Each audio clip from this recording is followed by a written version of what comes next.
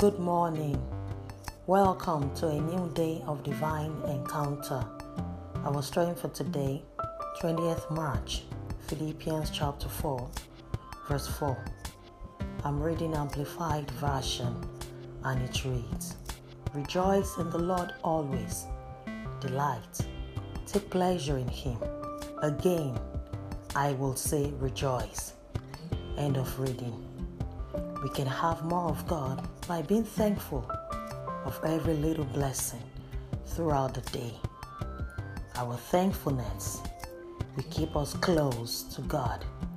It is the way to joy. The thankful heart sees the best part of every situation.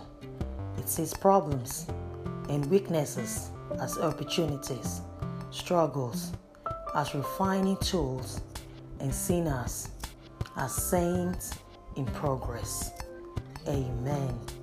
Confess to yourself, Christ in me, the hope of glory. Blessings and shalom.